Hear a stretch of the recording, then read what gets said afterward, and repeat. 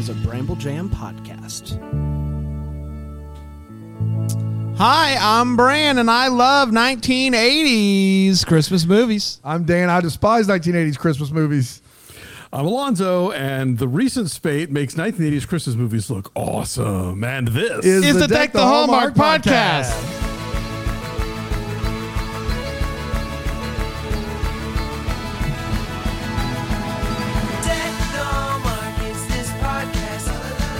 Hello, everybody. I do think all of this is relative. Sure. Depending on what we've been watching recently.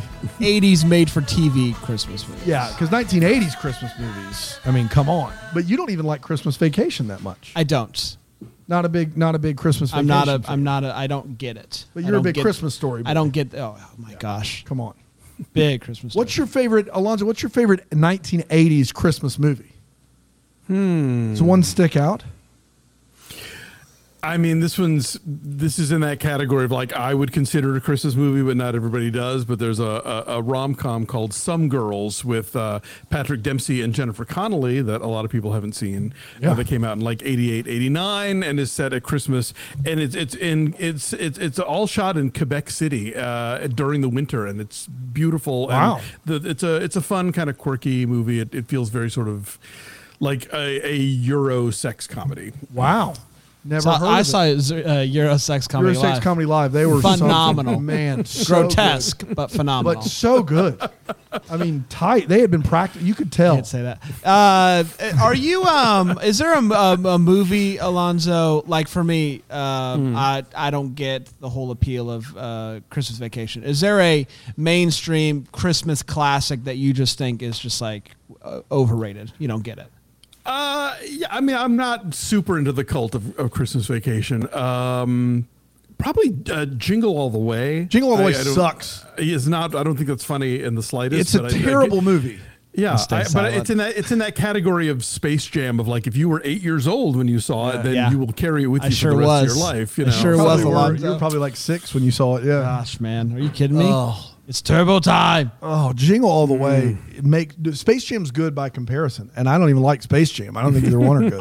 It still astounds me that Jake Lloyd got like roles.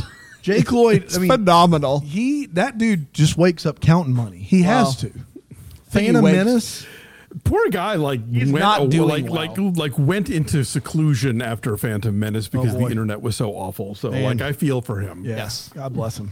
But Jingle All the Way, still phenomenal. Yeah. And then last week's movie, Christmas in Carolina. Of course. Come on. Like after that, it's all downhill, guys. I don't get it. I don't get the appeal.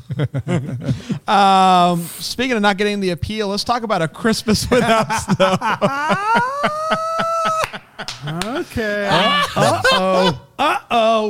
Oh, the sorrow on Alonzo's face when I said that. Oh. Brand's going to be harder on it than I am, Alonzo. I'm just letting you know right now. Okay. Let's talk about it. It originally... Ephraim. Let's go, it originally aired on CBS. Yes. On December 9th, 1980. Just appointment viewing. And it went a little something like this. 1980.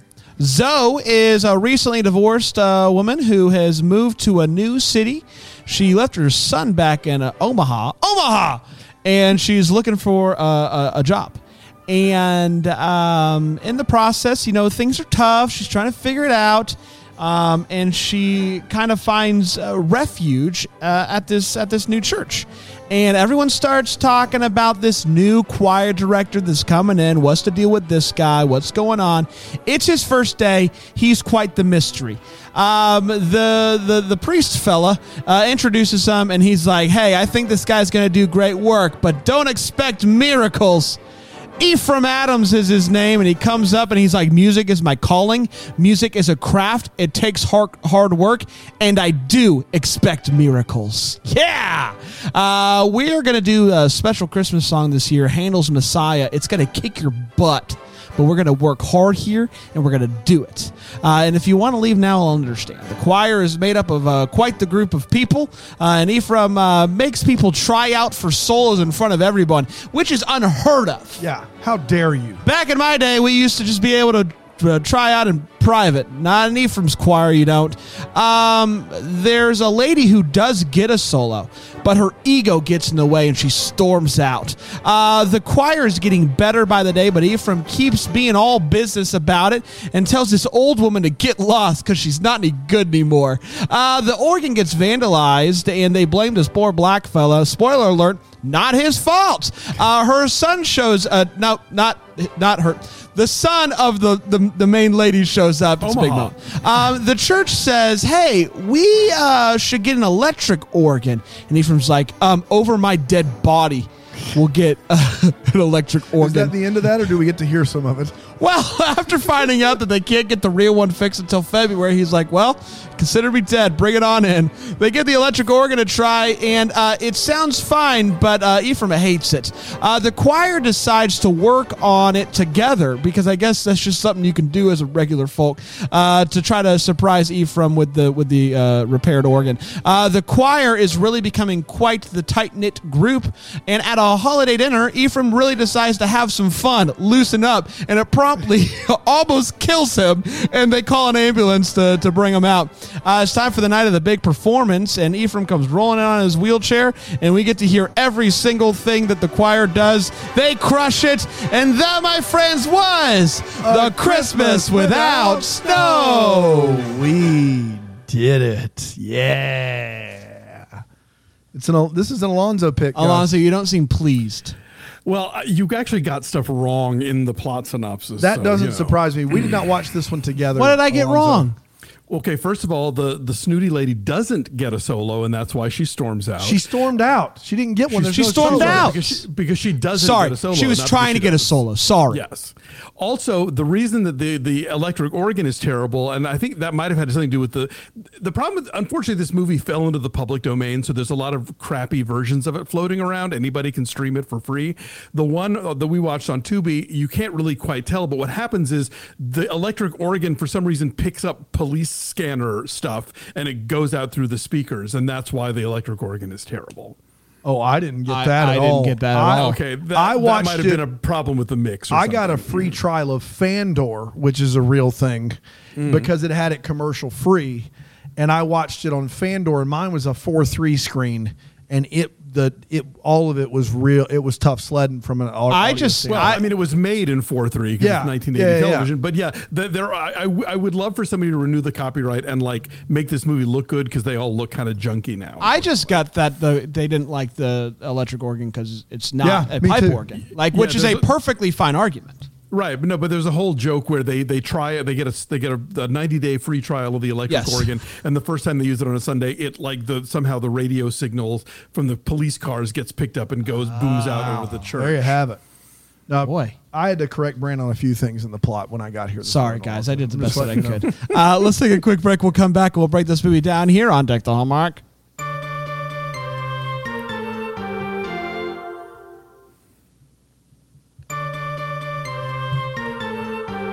Welcome back. It's 1980 and it's Deck the Hallmark, and we're talking Christmas Without Snow. Is that a big plot point in this movie, Brand? I mean, maybe it is. Maybe like San Francisco. She's in San Francisco. She's used to snow in Omaha, I guess. Is that reason why it's called that? I think it's meant to be kind of a bittersweet title, basically. Well, let's get to Alonzo. I think he's going to clear things up for me. Alonzo, what do you think about this movie? Have you seen it before? Look, I have seen it before. I saw it in 1980 when it originally aired, and I was 13. Maybe this is your jingle all the way. I was just going to say, maybe this is my Space Jam. I don't know. I found it really moving at the time, and I revisited it in 2009 when I was writing "Have Yourself a Movie Little Christmas," and it held up for me. And I thought, and I did not include a lot of made-for-TV movies in that book, but I included this one because I think it's really well acted. It's very beautifully put together. I like that it is, this is so un-Hallmark in terms of like you don't get a lot of the big stuff. You don't get the big, Ebenezer Scrooge goes from being like the meanest miser in town to like super generous and, loving everybody. And like all of the plot things, all of the character moments are really subtle and human size. And it's just a beautiful film, and I think that I don't know what y'all didn't see in it, but I still think it's great. I thought the acting was wonderful. And Dave agrees with me. He just handed me a note, says, "You are correct. It is legitimately good." And he's tougher to please than Dan. That handwriting is really solid. I would not have been a teacher. Yeah, there you go. That never stopped. I was me. a school teacher, Alonzo. My handwriting is terrible. I thought the acting was great. I couldn't have been more bored if you tried. And I'm sorry, everybody. I miss Gathering too. I kid. No. Guys, I kid. Absolutely Gathering not. 2 is significantly worse. It's just not a good movie. This one is a good movie. The performances are good. Just was boring for Bran. I'm sorry. I did the best I could. Gathering, loved it. Had a blast. This one didn't have a blast. But it's good. It's good. I just was bored with it. I'm sorry. God, Alonzo, I'm sorry. Please be my friend. It's okay. I walked into the studio this morning. We'll get together. We can go in separate rooms. I'll watch Jingle All the Way. You watch this, and we come out and we celebrate Christmas together. I watched this last night. Bran watched it this morning. I walked into the studio and he says, "Alonzo, this is the last time." This was when they told me that we were doing Christmas in Carolina, I said, "Okay, fine." Yeah, and we're also doing yeah. Christmas Without So, and I never watched these movies on the same night for our taping days. But after a Christmas in Carolina, it's like, oh my God, I have to watch Yes, Christmas Without So right now to purge that whole experience. So I would say watching this movie was how I believe Bran feels about watching like black and white movies. Like there's a good movie here. Mm-hmm. I just don't know if I can get on its wavelength. I don't know if it's because I'm just a millennial or because I have a short attention span, but it was like there's a very formulaic, moving, like underdog story here that they're telling, and they're doing it with a good deal of integrity. Like there's no melodrama really in this movie, even with a woman out, in San Francisco without her son, who's back with grandma.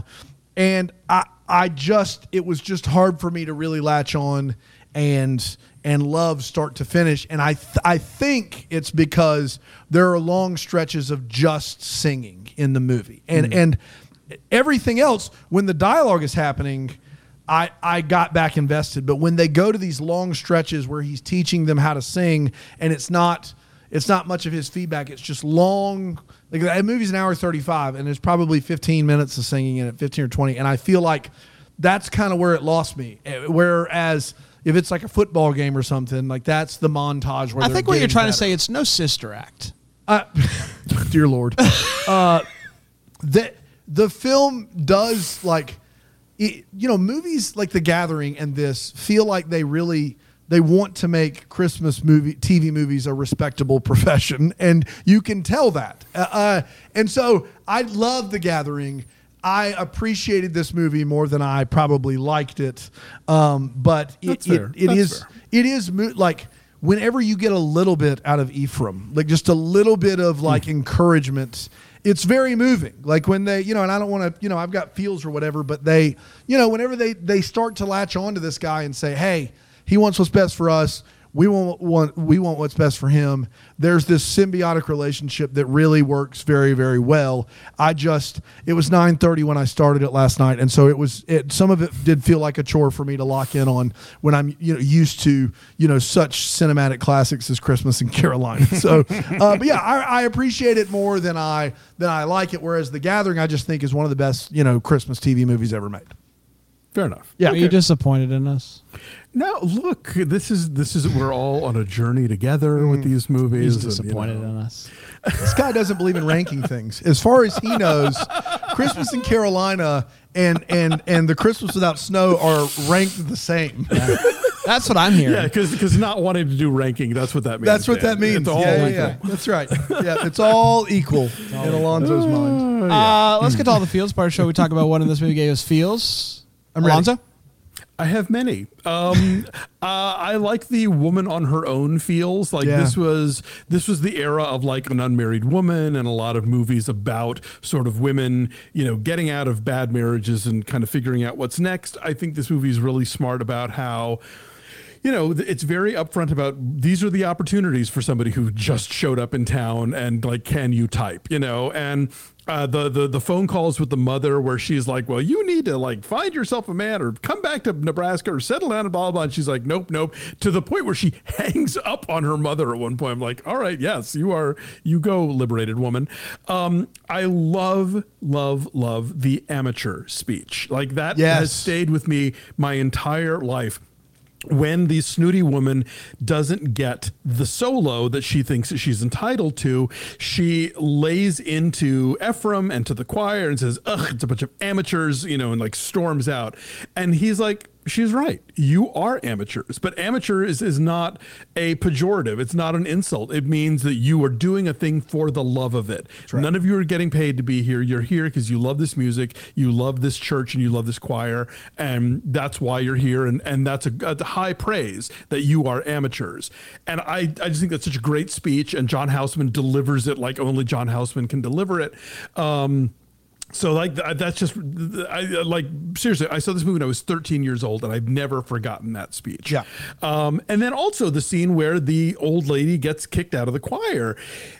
We talk a lot lately about Ted Lasso. And one of the things that's so great about that show is this notion that kindness can be dramatic, that like we've been conditioned to think that drama is about conflict and about like people having fights in lily ponds or whatever, that it's all got to be like insults and one-upmanship and all this kind of stuff. But sometimes doing the right thing and being nice and compassionate to somebody else can be good storytelling. So the fact that this woman who has been with the choir forever and is just like not able to find a key with a map now, he takes her aside and is like, he doesn't want to have to do it, but he knows he has to do it. She doesn't want it to happen, but she knows it has to happen. And she lets him off the hook by being like, you know what? You need an assistant. I need to go and make sure the robes are updated. People don't have their music. Like she basically like saves him from having to deliver this crushing blow to her by like volunteering to come in and do something else and to still be part of the choir and to still have this place to go to and to be around these people. I just think it's a lovely scene and it's beautifully acted. Ruth Nelson, great actress. She's in Robert Altman's A Wedding and like a million other things. And Houseman is such a pro. I mean, like Houseman goes back to like Orson Welles in the Mercury Theater. Yeah. And then in the 70s, he wins an Oscar. He won an Oscar. Yeah. Yeah. For The Paper Chase, where he plays this like stentorian, stern, really like, taskmaster of a law school professor at Harvard. And so in this movie, you see him also kind of having that taskmaster kind of thing where he's very, he's tough and he's demanding and he wants stuff out of you, but he does it in a way where it's like, I want you to give me this and you want to give me this because you giving it to me is going to mean that you are better than you were when you started this process. So yeah, I think there's a lot of feels here. I got, a church music group feels. Growing up in the church, the first time I ever got to play with other musicians was at church when I was first getting started, playing guitar at like 13, 14, and just having the freedom and the space to do that was great. And going from being really bad to being a little bit better than bad and seeing progress is an exciting thing, and having that freedom to do that is great. And I really loved his speech early on about how he views music, and I thought all of that was really great. And so I got church music feels. Yeah, I think that the amateur speech is wonderful, and John Houseman is great in it. But I'm a sucker for a great sports movie, like even a decent sports movie. That's kind of my Christmas movie. That and courtroom dramas, like those two things, like bring it. People automatically are like, Dan, I mean, you just like mindless action movies. No, like courtroom dramas, like David Dobkin's The Judge with Downey Jr. and Robert Duvall. Bring it home. Bring it right now. Let's go. And so the thing that happens in these sports movies is the coach isn't liked by the team, and then at some point it flips. Some sort of gesture or act of some kind, like in Remember the Titans, they're chanting left side, strong side, and like Herman Boone's in the background, or like in Hoosiers, there's a scene where Jimmy Chitwood is like, coach stays or I leave or something like that, and Gene Hackman's back there. Well, when he walks in and they've repaired the organ, that is what we get in this movie. We get a legitimate scene where in his very own way, he's like, okay, all right, they care as much as I do. And he does want to be accepted even if he says he doesn't. And that scene really works for me. The old lady getting fired from the choir, I will save for Wait What, because you and I disagree on that one, even though it's well acted. But the scene with the organ and the amateur scene are both wonderful, like wonderful scenes. Big fan of both of them. Let's take a quick break. We'll come back, and you guys can get in a fight. No. I think it's going to be a lot of fun. I think you guys can get in a fight. I just think it's a different, like we had very different takes on that scene based upon our experience, I think. You're going to get in a fight. Yeah. We'll be right back here at Deck 12.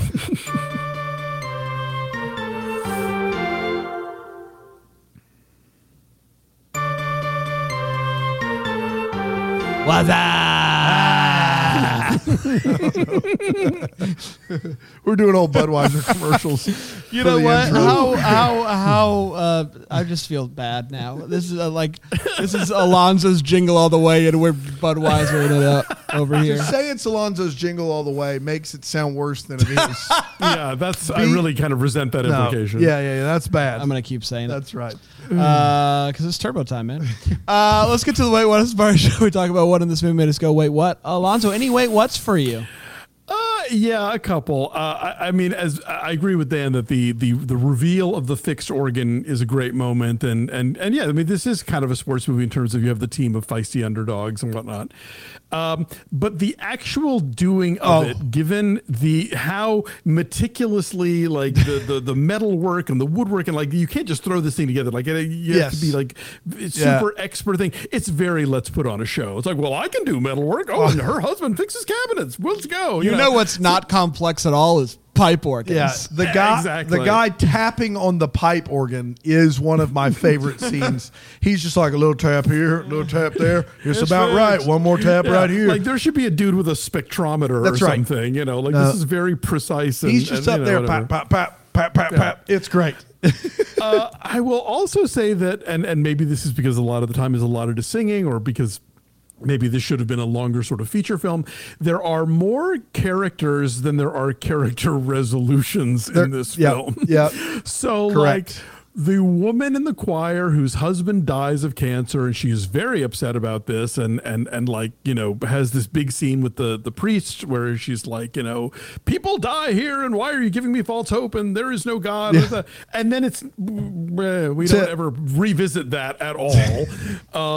That seems kind of a big dangling thing. Yeah, for a movie takes place in a church, for someone to scream there is no God and leave and them not to resolve it seems like they didn't quite handle it well. Alonzo's over there like, yeah, no, that's wrapped up. Next. I'm not saying she has to come back to the fold, but like, let's have like maybe a calmer conversation later. Yes. Something, you know. Yeah. You know, like we get Bea Richards as the mother, or the grandmother rather, of the guy who's falsely accused of vandalizing the organ, who's mainly seems to be there to sort of teach them a spiritual over Thanksgiving, and then we never hear from her again. You know, there's a decent comeuppance for Muriel, the sort of man-hungry single who falsely accuses the black kid of having been the vandal for the sake of him being the one black kid in the orchestra or in the choir, and he does, you know, when she tries to do a sort of like mealy-mouthed Karen apology later, he's like, I hope you figure out what it is you're really angry about, and just walks off like that. That's nice. That is one of the few sort of like kind of, you know, let's tie a bow on that one that plays really well. And I do love the line, do you have any drinks that come in a pineapple? But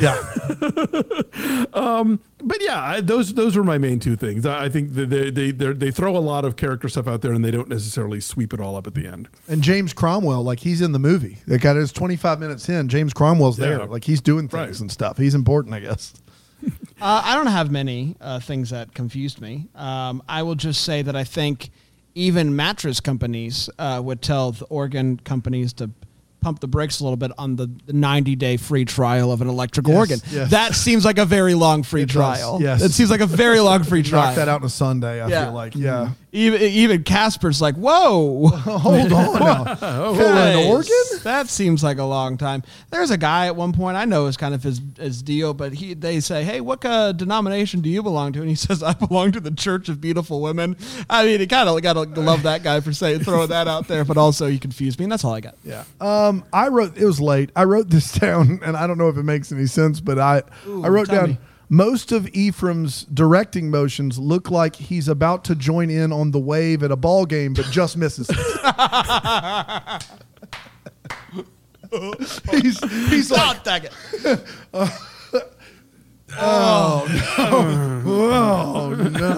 No, I'm late. I'm early. I'm late. I'm sorry. Next time around. Yes. I don't know when it will be okay to say that someone goes through babysitters like Sherman went through Georgia, but it's not yet. It's also not okay to say gypped, which they say in this movie. in the movie, but I couldn't, as someone who 100% believes the Confederacy was wrong, but also lives in South Carolina, and Sherman literally just paves a path of fire to the sea, and they're like, man, that kid's so terrible. The mom goes through babysitters like Sherman went through Georgia. What? I know it's 1980, and that was 41 years ago. Hard no. You can't do it. Rewrite, please, if you could. Knock it off, San Francisco. Yes, I grew up in the church, and I can tell you this right now. You just don't tell an old lady she can't sing in the choir. Of the things, it was played out as well as it could have played out. But to tell an old lady who probably has spent her life in the church that she just can't put on a choir robe, even though it's a voluntary church activity, I couldn't get over it. Yeah, we don't do that here, man. You don't. We don't do that here. I just the idea of it alone and I'm all about confrontation. The idea of it alone made me shudder. The best choir directors in Southern churches get those people to sing quietly. That's the best. If you are a choir director at a church in an old Southern church, if you can get those people to sing softer, what is that? The opposite of forte? What is it? I don't know what it is. Sotto. Yeah. If you can get them to sing where you can't just hear them really specifically, then you deserve a medal, right? And this guy's just coming in and he's just cleaning house. He's like, we got to win the Handel's Messiah championships, okay? And we can't do that with your terrible off-key voice up there. So you're out of here. It was hard. There were ladies in churches from my entire childhood that I pictured, and I was just like, no one would do this. No, under no circumstance. Okay, I buy that for a Southern church, and it's the choir that's doing the hymns or whatever. But this guy coming in to do this complicated piece of music, did you buy that or? I thought that the performances were great in the scene, but I just kept going. That conversation goes like this. You can't be in the choir anymore. I helped pay for that pipe organ. Yeah. Well, then by all means, stay in the choir. No, that's how that goes. No, and then you cut to the next business meeting that involves the entire church, and someone brings a motion to fire the choir director. Exactly right. That's what happens, right? And then lastly, there is a point where a guy is wearing a shirt, and it's got a picture of Handel, and it says, I can handle the Messiah. And I just... Look, I feel like we're pretty loose here with our understanding of sometimes how crazy and ridiculous religion is and sounds. I can handle the Messiah just seemed like it was out of bounds to me.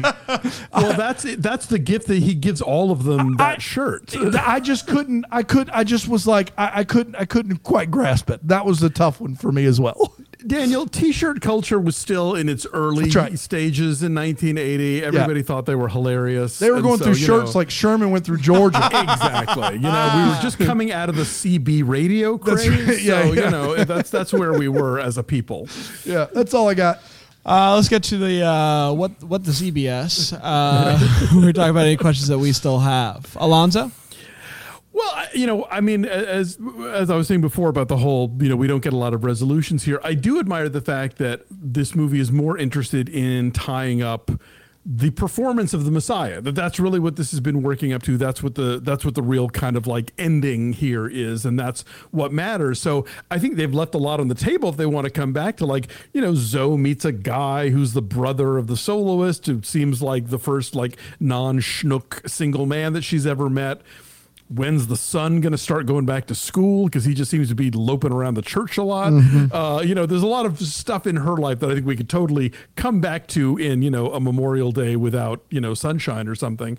Because the movie is like, this is not so important. They sing the Messiah. That's really all you need to know. Boy, do they. Yeah. I just have a question about the electric organ guy.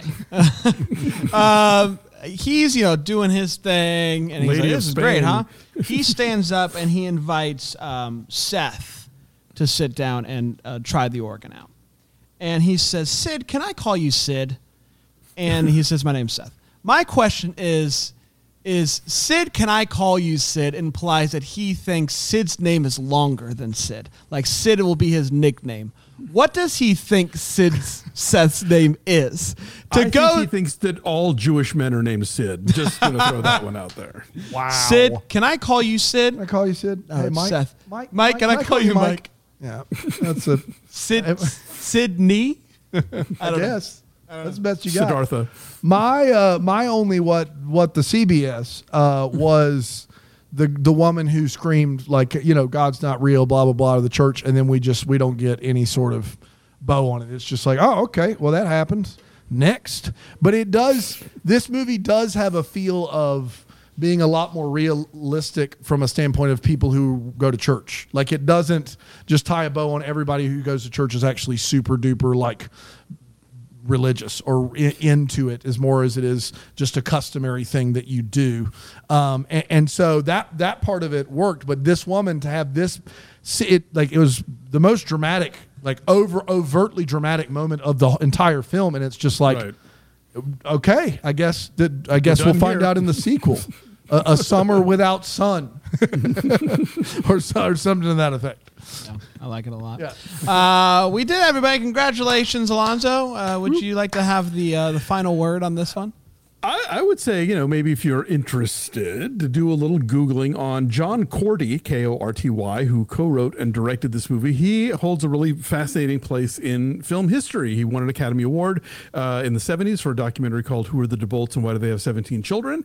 And he really kind of spearheaded the Northern California filmmaking movement. He was a mentor to George Lucas. He was a mentor to Francis Ford Coppola. And he gave 18-year-old David Fincher his first job in the movies. So he won an Emmy for the autobiography of Miss Jane Pittman. He also did a not so great Christmas movie called Ms. Scrooge, which reunited him with Cicely Tyson, and she plays a female version of Scrooge, and it's not one of my favorites of the Scrooge is a mean career lady, but you know, they can't all be winners. Boy, I did not know that about John Cordy. Try and stop me from doing that research, Alonzo. Try and stop me. We did, everybody. Yay. Congratulations. We'll be back tomorrow with another one. Yeah, of course. The humdinger tomorrow next week. Gonna be very excited for it. Not Until then, a summer without sunshine, I think. Yes. Yeah, summer without sun. Until then, may we be the first to wish you a Merry Christmas.